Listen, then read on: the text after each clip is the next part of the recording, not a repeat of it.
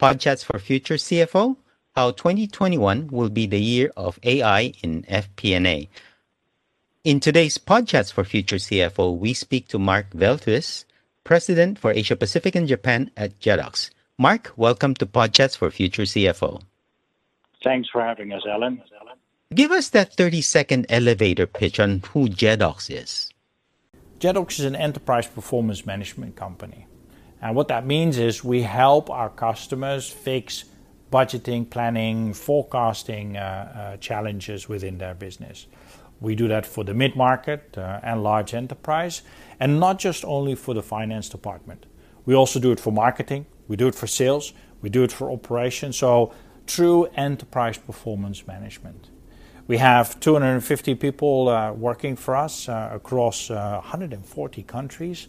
Of course, we utilize an extensive partner network that helps us with the positioning of our value proposition, as well as the build and the implementation of our solutions. And we've been doing this successfully since 2002. Hopefully, there will be more success continuing on. Now, the hot topic of 2020 is finance transformation, or the digitization of finance.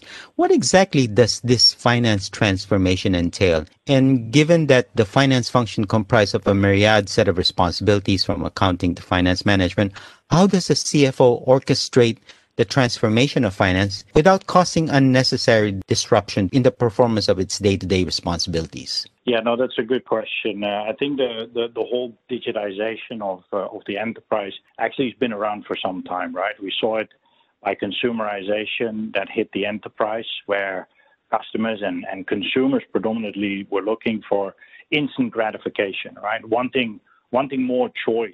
And it originally started within marketing departments, sales departments, product departments, where they built more features and functionality into the product. They gave their customers more payment options, and they gave the customers more ways to communicate with the organization. And as that matured, it slowly started to move into the operations department, the HR department, and now also, of course, into the finance department. And so what we're seeing is when originally the consumerization of the enterprise was driven from the consumers, from the customers. Now, due to COVID, we actually see it also coming from the inside, where we have customers that, for the very first time, the CFO did their quarterly close from the kitchen instead of doing it from the office. So the need for digital transformation within the Office of Finance is definitely accelerated in 2020. Now, one technology that continues to draw speculation and debate in the finance function is AI, or artificial intelligence. This is a multiple question, so bear with me. How do you see AI transforming the role of the CFO in the function of finance? That's one. Given that AI is still a young and evolving technology, how should the CFO approach the adoption of AI in the finance function and across the enterprise? And finally, what precautions should be put in place to mitigate against exposing the company to unnecessary risk while maximizing the benefits that the technology has to offer? Yeah, well, let me try to break that down a bit, Alan. So the first bit, right, where how the role is changing of the finance department and the CFO.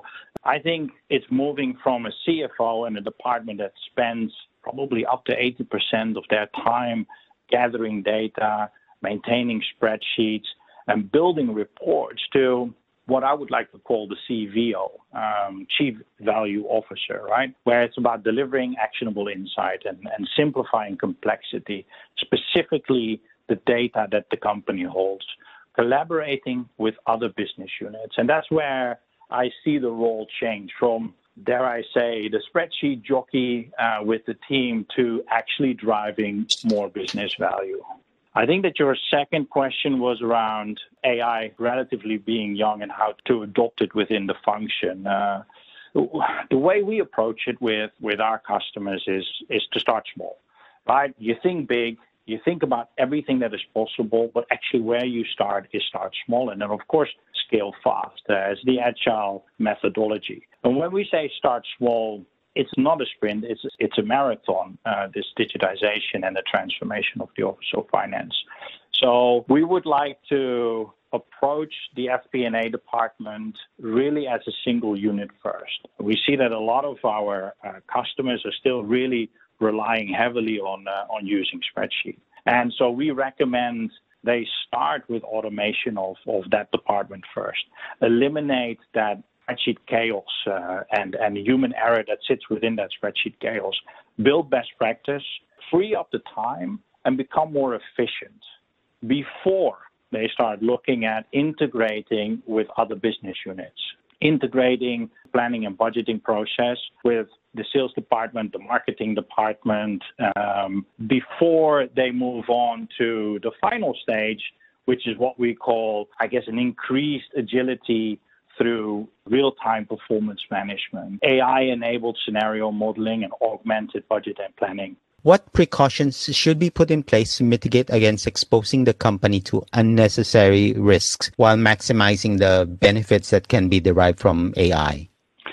There's a number of pitfalls that come with very advanced technology environments, right? And one of them, specifically in the Office of Finance, is around compliance, right? When you start combining structured and therefore GDPR compliant data with unstructured external data, Twitter feeds, for example, in order to predict certain outcomes, you might actually end up revealing information that is in violation of GDPR.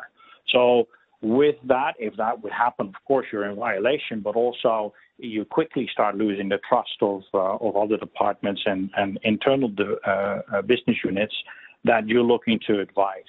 So as a result, we always say put checks and balances in place, right? Hire the right people. Larger amounts of data, bigger sources of data means that the models that you're also building are becoming more complicated.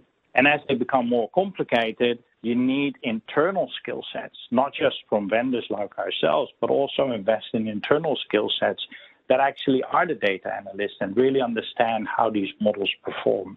Now, looking at 2021, how should the CFO prioritize what technologies or innovations to introduce to the finance function to continue to elevate the role of the department as a strategic business partner to the rest of the organization?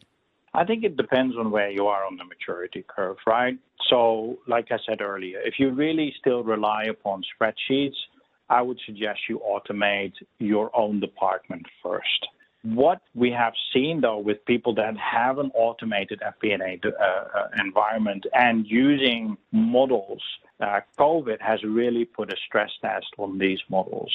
I don't think, and I haven't heard of any model that was built in such a way that it had accurate outcomes for an oil price that would go below $0, right? So one thing that is really important if you use models at the moment is to stabilize and recalibrate those models to make sure that the predictions that it gives you are actually in line for some of these quite extraordinary events. Secondly, if you are actually still not working with other business units, but you have automated your own department, we would look at integrating your data sources with data sources that sit within the marketing, within the sales department, or in the operations department, and really come to an integrated business planning setup. So you have the multiple data sources, you drive better collaboration, and therefore better quality across the entire enterprise.